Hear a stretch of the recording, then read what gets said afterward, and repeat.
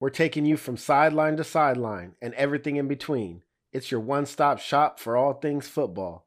Join me, Aaron Mukes, every Wednesday and Friday for fresh takes, breaking news, fantasy gold, and more. College and NFL, we got you covered. This is Sideline to Sideline, the podcast. All is spotted. The kick is away. And the kick is... It's gone! Don't jump it! In trouble. Here comes the rush, and here's the hit. And a lot. Second down attempt. Oh, what a hit. You can't do that. The quarterback, you can't fight. The 40. The guy is drunk, but there he goes. The 20. They're chasing him. They're not going to get him. Waving his arms. Bare chested. Somebody stop that man. Jump it! Ladies and gentlemen, now your host, Mr. Aaron Mukes, and his co-host, Akeem. This is your one-stop shop for all college and NFL football. Here is Sideline to Sideline.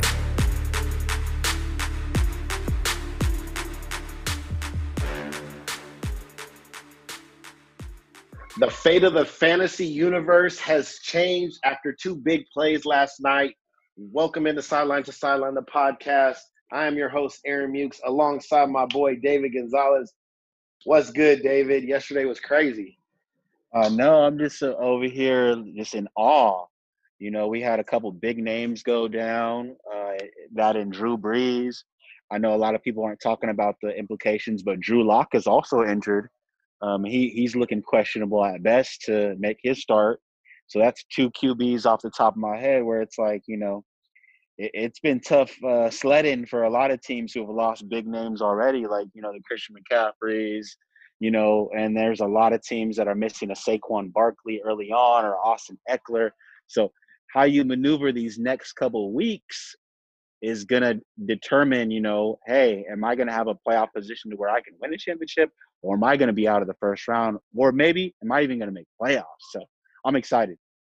Definitely. There was a lot of big news yesterday. We're going to get into all of that, the injuries, people who may be returning, people who are going to be out for a while. But I want to start off with two of the biggest plays this season and altering the fantasy universe, as we say it, altering the fantasy universe towards the end of games yesterday. And I know I'm just going to speak from a personal note. I literally won 4 leagues yesterday off the DeAndre Hopkins Hail Mary. So, but I mean, barring what happens, you know, on Monday Night Football, I should have won 4 leagues based upon that one play alone. And I know subsequently many others lost some leagues based on Nick Chubb going out of bounds when he could have scored a touchdown there at the end of the game.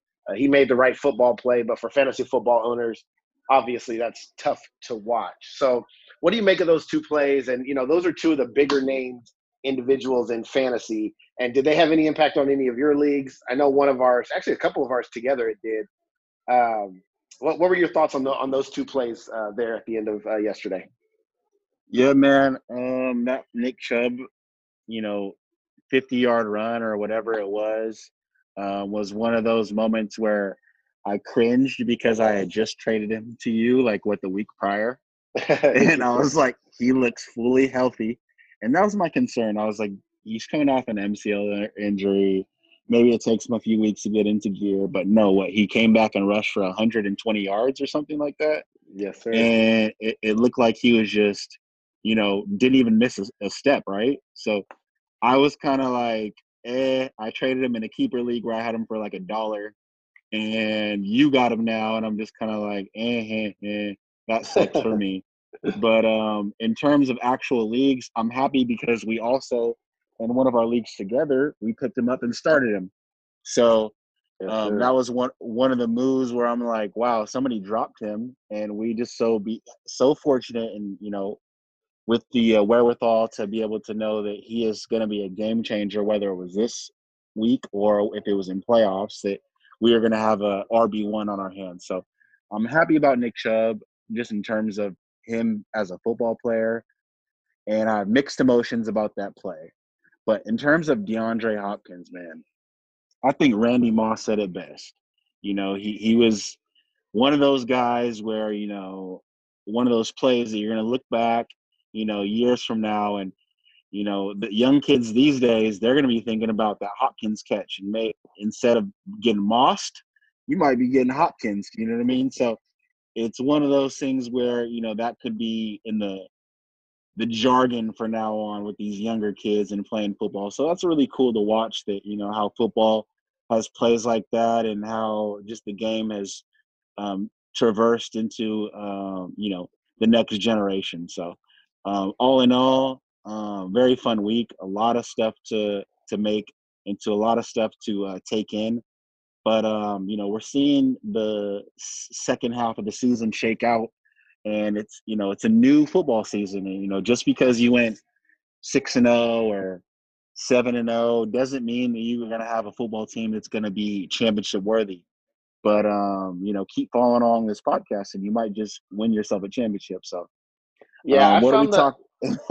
I found the D-Hop play to be one that fantasy, both plays were interesting to me because they both were kind of prevalent in the fantasy world, right? We talk about this all the time. Games are important all the way until they're over in fantasy football, whereas in regular football, you know, sometimes the end of games, we don't care. For instance, you know, a blowout, we might not care what's going on at the end of the game. Yesterday, I found myself watching the Raider game and rooting for the Raiders to score the last touchdown. So possibly Drew Lock gets back on the field and, you know, can rack up some more yards because he had a tough day. So I think that was kind of a microcosm of what fantasy football is about. You watch every second of every game because at any point in time, you know, there's fantasy relevance. And it just happened to be that both of those games were important plays. And one of those, DeAndre Hopkins scores, which gave points to DeAndre Hopkins, gave points to Kyler Murray, took away points from the Buffalo defense. And then in the other game, you have the Cleveland Browns, who Nick Chubb gets the rushing yards but doesn't score the touchdown. Houston doesn't get a chance to get the ball back. Therefore, Deshaun Watson doesn't get points. Duke Johnson, you know, Brandon Cooks, those kind of players. So all that goes into consideration when we talk about fantasy football. And I just thought those two plays were kind of just wrapped up the whole weekend. They were really big plays for fantasy, and they're something fun to talk about. But we got to get into these injuries. I got a couple of big topics on the slate today. But as you mentioned at the top of the show, Drew Brees has been kind of a staple in the fantasy community for many, many years. And although he's not the elite passer that he once was, he still had some fantasy relevance, obviously being on a really good team with really good weapons. He goes out, he has 5 broken or cracked ribs and also a collapsed and punctured lung. So they're talking a timetable right now, anywhere between 3 weeks and then the end of the season. We also saw Teddy Bridgewater go down with what is being said to be possible sprain of the MCL. But there is some encouraging signs that he might be able to play through it. Again, we don't know the severity yet. Usually the couple of days after the swelling and all that stuff, we kind of get a good idea of how long it's going to be and what the mobility is like. So we will keep an eye on that. We also saw Mike Davis for the Carolina Panthers go out for a short stint during that game. And there was a little bit of concern for many fantasy owners, but he was able to return. I guess it came back that he just had a dislocation of his finger. They had to put it back in place, and he was able to return. So what do you make of these injuries? I mean, they're starting to pile up, and every week it's something different. We talk about the Austin Ecklers, who possibly could be returning soon. We talk about Miles Sanders, who got back on the field. Aaron Jones, who's now back, but didn't seem like he was getting the full workload. And then Chris Carson, who we've been waiting for him to come back in Seattle. What are you making of these injuries? How are you navigating it on all your teams? And again, are we pointing to this sign of how much depth we actually need to maintain in these leagues as we move forward into the latter part of the season and head towards the playoffs? Yeah, man, I think that the theme throughout this podcast and throughout the fantasy season, you know, when you have, you know, upwards to almost 20 leagues, you know, it's you have to take a look at the benches and how the leagues are set up, because, you know, in some of my leagues, I have, you know, I know in one I have like 7 IR spots, and I'm like, okay, that's perfect right now because we got COVID, we have injuries, and I think in that league I've used all the IR spots. So, but there's some leagues where I have no IR spots and it's just strictly the bench. So it's really one of those situations to where you're playing off the settings of your league. You're having to make tough decisions, you know, in redraft especially. You're not hanging on to some of the younger players you probably would, you know, especially some of the handcuffs. because you're having to make a decision like, hey, you know, Drew Brees is out. Do I drop him and pick up somebody like Well, that's to your Drew Lock? point. That's to your point about the Nick Chubb. We got Nick Chubb because the team decided to drop him for going on IR because we have no IR slots in that league.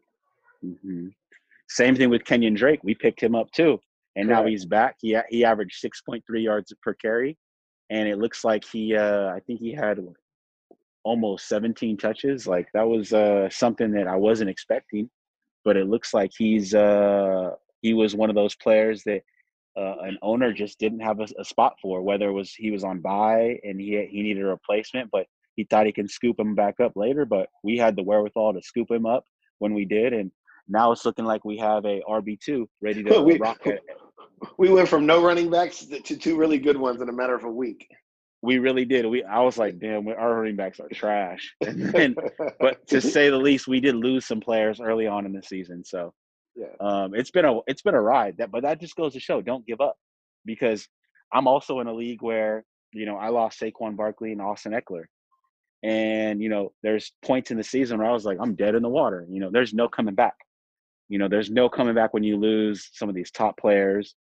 And, you know, I took a couple losses, you know, still set my lineup, still made sure that I was competitive. And then now, you know, a couple of weeks later, it feels like, you know, I have a shot at least at making noise or playing, you know, upset guy or making the playoffs.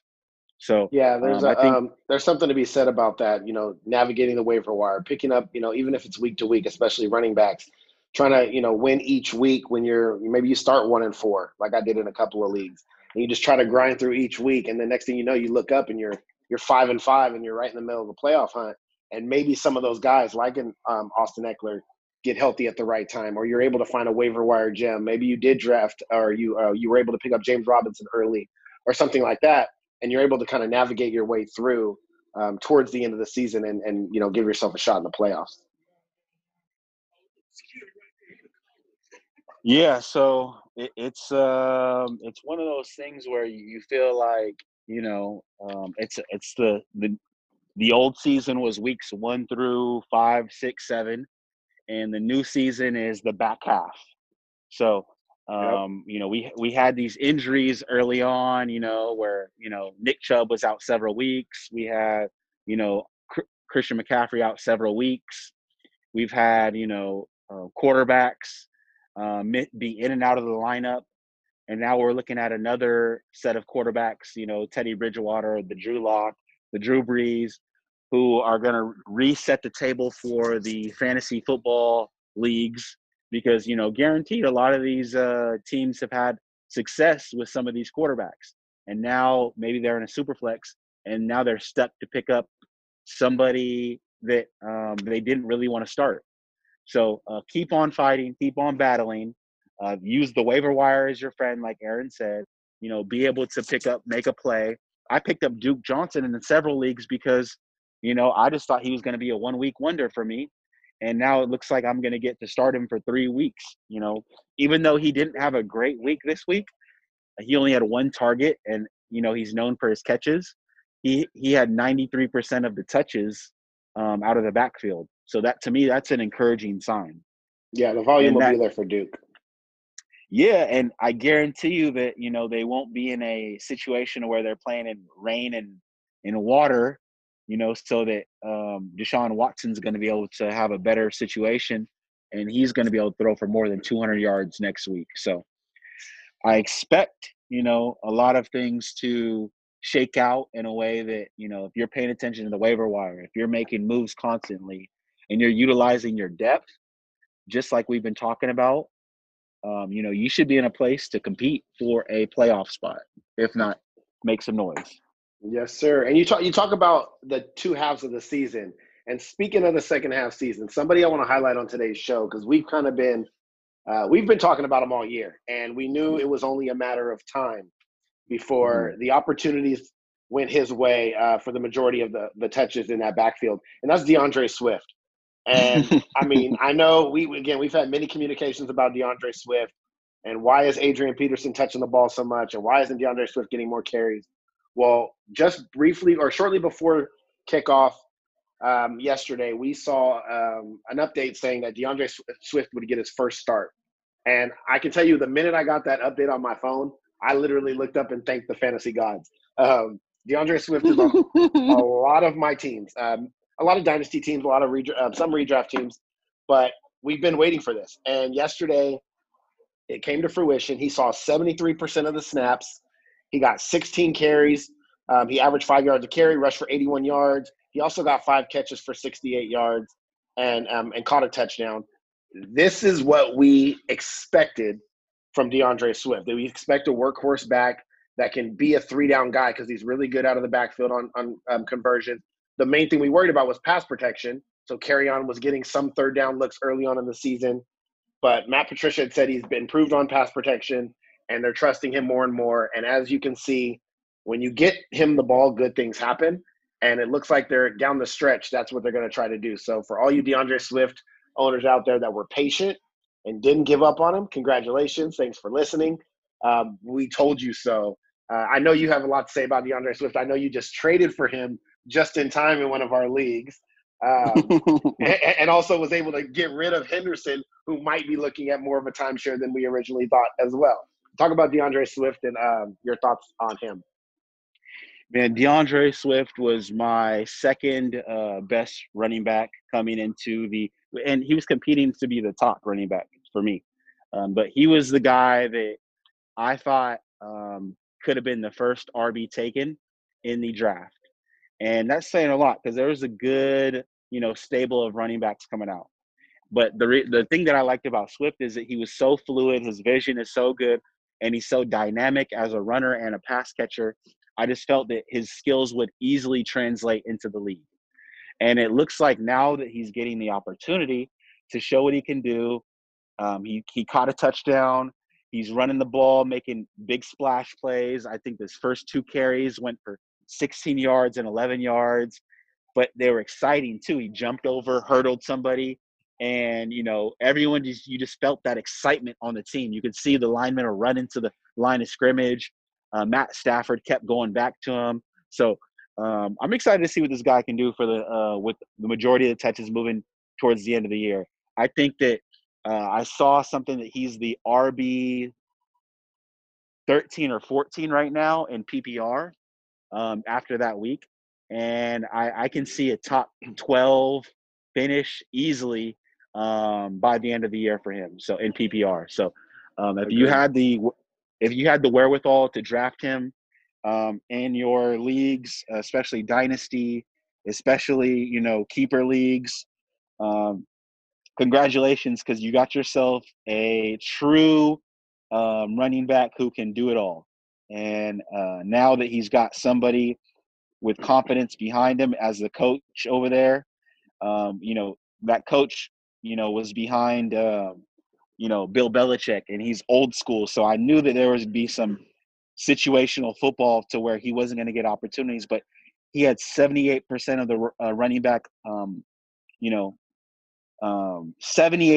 of running back, just plays, and he had, opportunities, 78% of the opportunities and 73% of the snaps. So he had 25.9 fantasy points. That's exciting for me. That's exciting for everyone else. And we just can't wait to see what he can do next, honestly.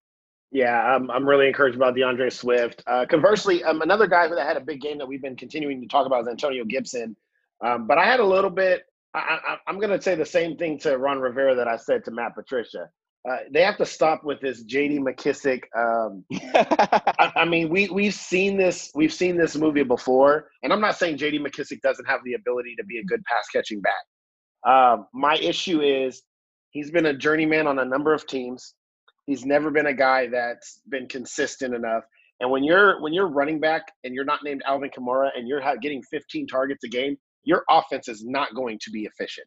Your offense is not going to be something that teams fear. It's just not the way football is played right now. So I had a huge issue with the way their offense has been running through J.D. McKissic. He had way too many opportunities offensively, playing way too many snaps. And I don't know if I can attribute that to Antonio Gibson's lack of pass protection because he has the ability out of the backfield to catch the ball, or if it's just Ron Rivera being stubborn, maybe not wanting to put too much on Antonio Gibson, even though he's still been producing. Gibson only played 30% of the snaps or 36% of the snaps, still scored 2 touchdowns and had a nice output. But it gets really frustrating watching J.D. McKissic in every play, going out for these little 3-yard routes. That is just, again, not something you can be successful. Like you said, we've seen this show before. It's it's not for the, it's not for the longevity of a season, because when J.D. McKissic gets a lot of opportunities, he tends to get injured. And I'm just waiting for J.D. McKissic to come up with a hamstring injury or something like that, because they're overusing him right now. He's not built to get that many touches at this point. And, it's almost inevitable that he will go down with some type of a nagging injury. And I think at that point, Antonio Gibson is just going to skyrocket. So you can't take 15 targets out of the backfield, only averaging 3 yards a target, and only complete 7 of them. Like, to me, again, it's just an inefficient offensive game plan. And I don't know who in Washington is going to tell Ron Rivera, or the offensive coordinator, this doesn't work. We need to push the ball down the field more. Or Alex Smith, you got to throw the ball down the field. And then McKissic's 5-6 targets should come within some sort of screen game or, again, a few checkdowns. But their offense is just inefficient, and it's frustrating as a fantasy owner. I have a question for you, because we just talked about Swift, who, like I said, he was my RB2 borderline, top RB in the draft. Mm-hmm. But how about the lack of touches, the lack of big plays, the lack of usage for Jonathan Taylor? Are you concerned at this point? I am extremely concerned about Jonathan Taylor's redraft value. So for this year, those people that, and he was considered kind of the consensus number 1 running back off people's boards, and he was being drafted really, really early. And number 1, Marlon Mack was still there. So I never believed Jonathan Taylor was going to be getting all the carries anyways, because Marlon Mack was still there. Mm-hmm. He had good years. And then when Marlon Mack got hurt, there was nobody standing in the way of Jonathan Taylor except for himself. So, we could talk about the Nyheim Hines and the Jordan Wilkins, but the only reason they got opportunities is because Jonathan Taylor struggled protecting the football and has been inefficient as a runner. So I have huge concerns about him right now. And I think the Colts are going to be considered one of those teams that goes with the hot hand approach. I think if Jonathan Taylor comes in the game and fumbles, he's out, and he might not see any carries for that game. If he comes in, he's averaging 2.5 yards a carry like he has been doing, he's out. And Jordan Wilkins or Nyheim Hines is going to get the majority of the opportunities. I'm a big believer. There are some good football teams in regular football that don't have a lot of good fantasy football assets, and the Colts are one of them. I think the Colts and the Baltimore Ravens are 2 very, very good football teams, but their fantasy relevance is very, very small. And I am staying away from players on both of those teams for the majority, for the most part, because the coaching staff has been shown to just, whoever's hot, we're going to go with. Whoever's performing that day, we're going to go with. And when you have those kind of situations in fantasy football and you can't predict who's going to see the touches or who's going to see the snaps, it's just a recipe for disaster. Yeah, man. It's one of those situations to where, just because you're on a team where it doesn't seem like – it seems like everything's perfect. It seems like, you're the best player. You have the best offensive line. But, sometimes the funny thing about fantasy football is that it's gambling at the end of the day. And, people have said, oh, Jonathan Taylor has terrible vision, or he needs to get more touches, or it's Phillip Rivers' fault. But, they play football, and the goal of football is to win games. And not all plays are going to go in your direction. So that makes it really sweet when you see like a situation like DeAndre Swift and, really play out the way it is, because nothing's guaranteed. We've seen situations like, Trent Richardson, where he had an amazing first year and then he's pretty much worthless the rest of his career. So, maybe it's not too, you definitely don't give up on Jonathan Taylor in Dynasty or Keeper, but, I agree with you, Aaron. Be concerned about his redraft value, because it doesn't look like it's going to change anytime soon. Agreed. Speaking of value, I want to point out something. We have Pittsburgh's wide receivers, and all year we've been kind of trying to figure out who's the number one there, who's the number two, who's the number three. I think it's clear that Chase Claypool, Deontay Johnson, and Juju Smith-Schuster are all very, very fantasy relevant wide receivers. And we actually saw it on display against Cincinnati. Fun fact, each had over 10 targets, each put up over 20 fantasy points. And then the remaining targets basically went to Eric Ebron, which is, what we expect. So how do you rank? I want to know how you rank these wide receivers. I think a lot of people have it Chase Claypool number one, Juju number two, and Deontay Johnson number three, just because Deontay Johnson has been kind of up and down, in and out of the lineup due to injuries. He's been the most injured.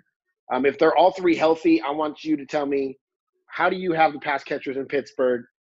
Do you think they can all maintain the fantasy relevance they had on Sunday? And are you looking to move any of them? If not, so how do you rank those guys over there in Pittsburgh?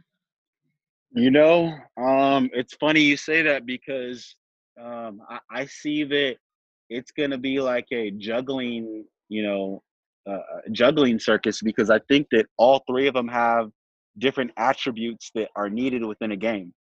It seems like Ben Roethlisberger has a certain amount of trust to Juju Smith around the red zone. It seems like Deontay Johnson is the guy that makes splash plays in between the 20s. And it seems like Chase Claypool is the rising superstar that is eventually going to be he's going to be the guy, to say the least. Whether that's end of this year or next year, he's going to be the numero uno. But at this point, he's still learning the game, and he's showing signs that he can be that big top dog number one, but he's not yet there on a consistent basis. So if we're talking about dynasty, of course, Chase Claypool is going to be the number one. And I would probably go dynasty, because it looks like Juju his contract's up this year, if I'm not mistaken. I think Juju's the odd man out if you're talking long-term dynasty. Because I think they move on from Juju. They have to, because why would they pay him when it looks like they're going to have to pay these other guys coming up? And, in terms of their bread and butter is, their defense and Ben Roethlisberger being able to control the pace of the game. So I think that Ben Roethlisberger has shown that he can make Antonio Brown, Emmanuel Sanders, Mike Wallace. The names can keep coming up, and Ben Roethlisberger makes these guys relevant to the point where they get paid, and then he does it again with another receiver, right? So yeah, I think the lack in running game is definitely helping the Pittsburgh passing game, and the addition, or I guess the re-implementation of Big Ben into that offense definitely revitalized the receivers there. And let me tell you how I have them ranked. First of all, redraft this year, it really depends on your roster. If you need a high floor, I think the highest floor is Juju Smith-Schuster. I think he's going to see the target shares. I think he's averaging the least amount on depth per target. I think that's kind of the safety blanket, like you mentioned, for Big Ben. So he's going to be consistent. He might have some games where he doesn't go for 20, 25 points, but he's going to have this floor that I think is higher than a Deontay Johnson and Claypool.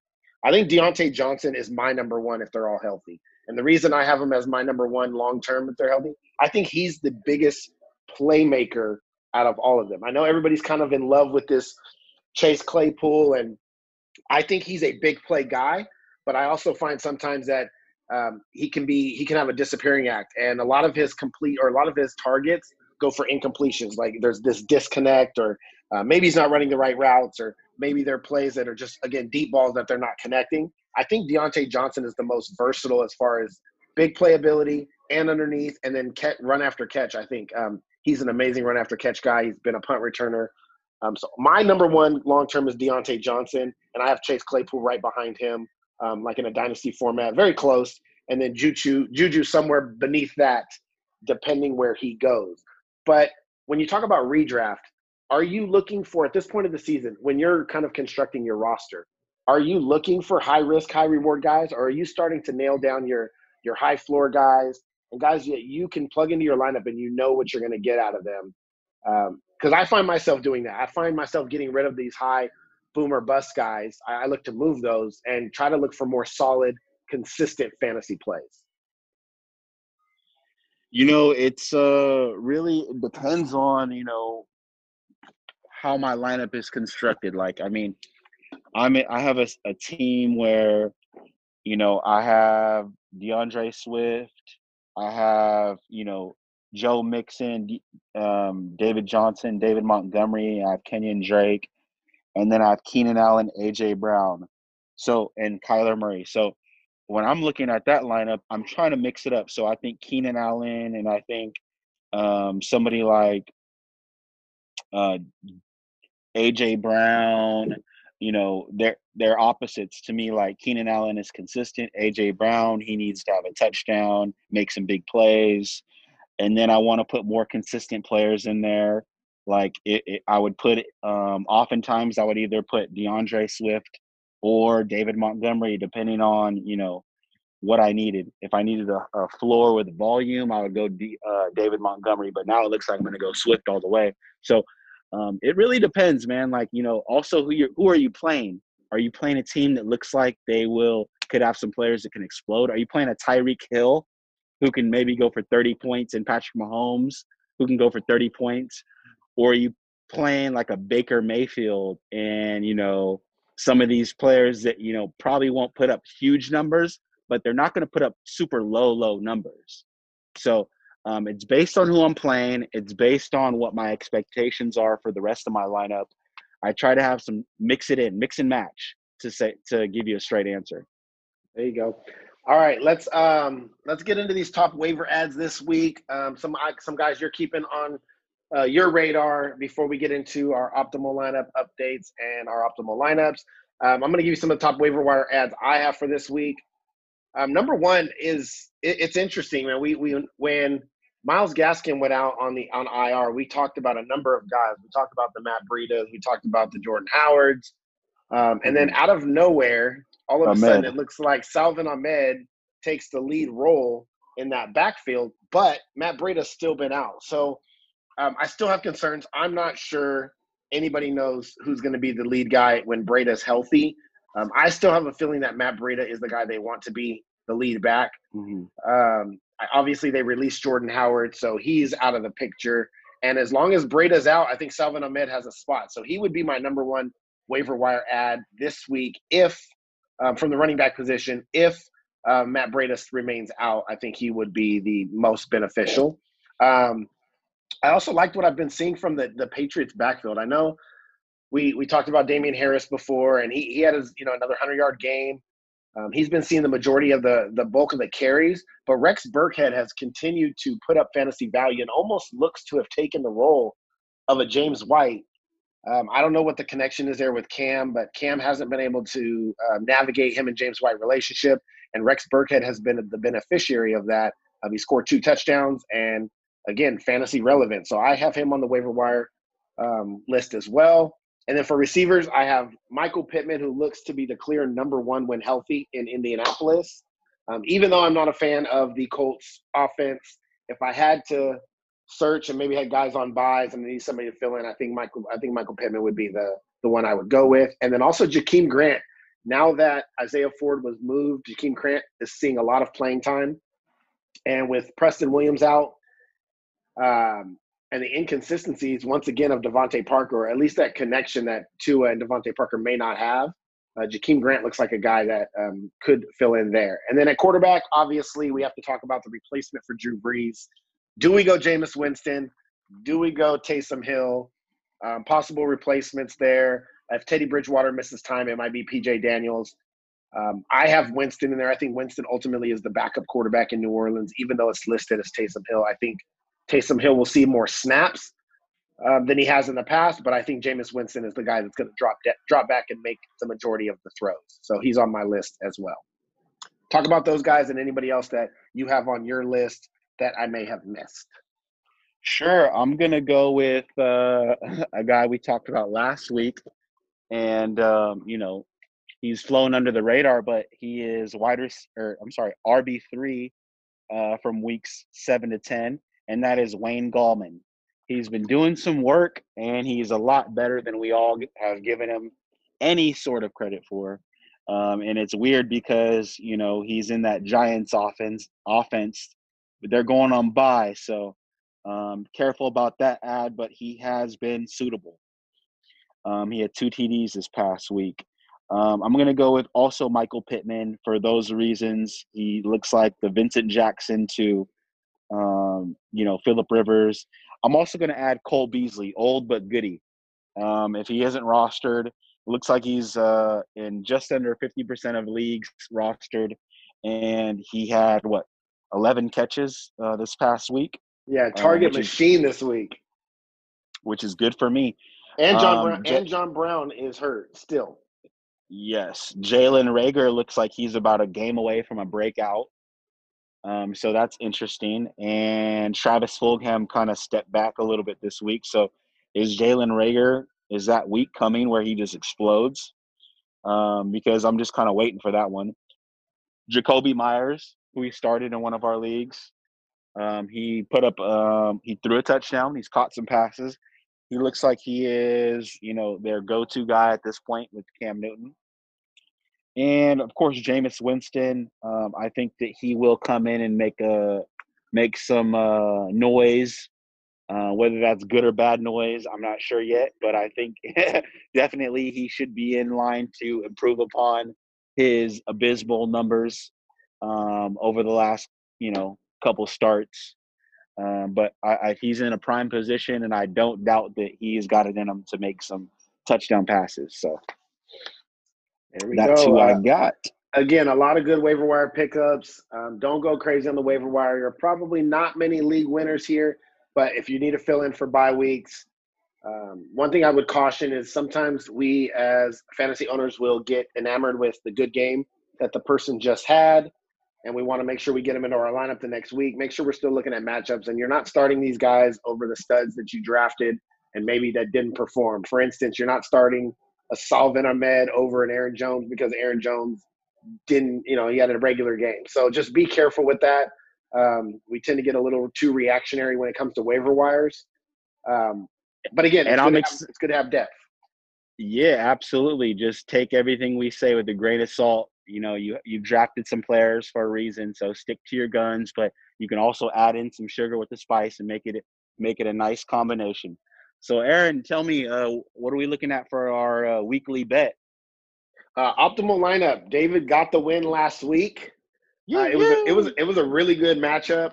It was like 134 to 126 or something. It was really close. David got the win. There were some good matchups. You are now ahead 6-4. So after 10 weeks, you were up 6-4, down $10. Got to make this comeback. And I think my lineup this week is going to do that. I think I got a good lineup in place. Nice. I went some heavy hitters this week. So let's see what you got. Week 11 heavy hitters. Good matchup here at the quarterback position. The first time I'm using them in my optimal lineup. I am going Justin Herbert. I think he recovers from one of his lesser performances against a very good Miami Dolphin team. I'm going Justin Herbert. He gets to take on the Jets. They're playing in LA. I'm going Justin Herbert against the Jets. I have Alvin Kamara against the Atlanta Falcons. I think they're going to lean on Kamara with Breeze going down. Obviously, he's seeing a ton of targets. One of the top backs in fantasy. Really one of 2 fantasy running backs this year that were drafted as elite and have been elite, him and Dalvin Cook. So I'm going to go Alvin Kamara there. I'm going to take Mike Davis. I know he was injured and left the game, but they said he should be fine. Christian McCaffrey seems to be out another week. He's going against a Detroit Lions team that gave up a ton of fantasy points to running backs. Antonio Gibson and J.D. McKissic both were successful there. I think he's going to exploit that Detroit Lions defense. I'm going Mike Davis. Can't go a week without putting in and paying homage to DeAndre Hopkins. That's my boy after the the catch that led me to 4 wins. DeAndre Hopkins next week against the Seattle Seahawks. On a Thursday night, I'm going to go DeAndre Hopkins there. Chase Claypool, I kind of just guessed here. I wanted to get a Steelers receiver in there against Jacksonville, and I didn't really know whether to go Juju, Deontay, or Chase. I'm hoping for a big, maybe a 2-3 touchdown game by Chase Claypool. They seem to like him in the red zone. He's a big guy, big target, so I'm going to go Chase Claypool. I am going Terry McLaurin against the Bengals. We saw what Pittsburgh did to them. I know it's not a Pittsburgh offense, but I think Terry McLaurin is obviously the clear and cut number 1 in Washington, really the only receiver that's reliable. I'm going Terry McLaurin there. I'm going Travis Kelce against the Raiders. Revenge game for Kansas City. I think Kansas City comes out. I think they want to prove a point. I think this is going to be a good game Sunday night, but I think Travis Kelce comes ready to play. And then I'm going the Chargers defense against the Jets. Since the Jets are now off the bye, you already know who my defense is. All right. I'm going to go with the Pittsburgh Steelers defense against the Jacksonville Jaguars. I'm going to go heavy on I'm going to tilt towards the Mahomes, trying to make a statement game against my Raiders. I'm going to go Mahomes. I'm going to go Travis Kelce and Tyreek. Okay. I'm going to go – I know, I'm stacking that thing. I'm going to go with another wide receiver, Tyler Boyd. And what do I need, a running back and a wide receiver? 2 running backs and a wide receiver. 2 running backs and a wide receiver. I'm going to go with Miles Sanders as 1 running back. I'm going to go with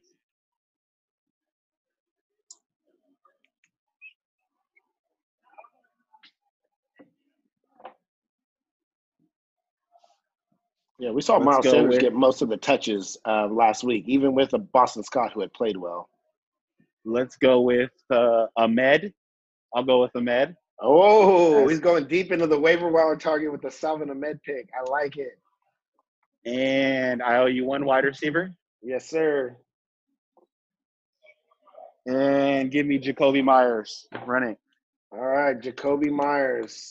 We got Justin Herbert, Alvin Kamara, Mike Davis, DeAndre Hopkins, Chase Claypool, Terry McLaurin, Travis Kelce, and Chargers defense against Patrick Mahomes, Miles Sanders, Salvon Ahmed, Tyler Boyd, Jacoby Myers, Tyreek Hill, Travis Kelce, and Pittsburgh defense.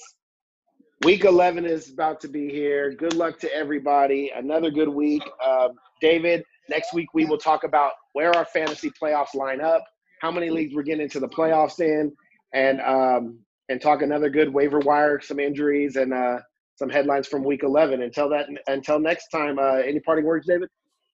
Sounds good, brother. No, just keep on following along. Again, we broke the news on guys like, Gallman. We broke the news on guys like Jacoby Myers, Robert Tonyan.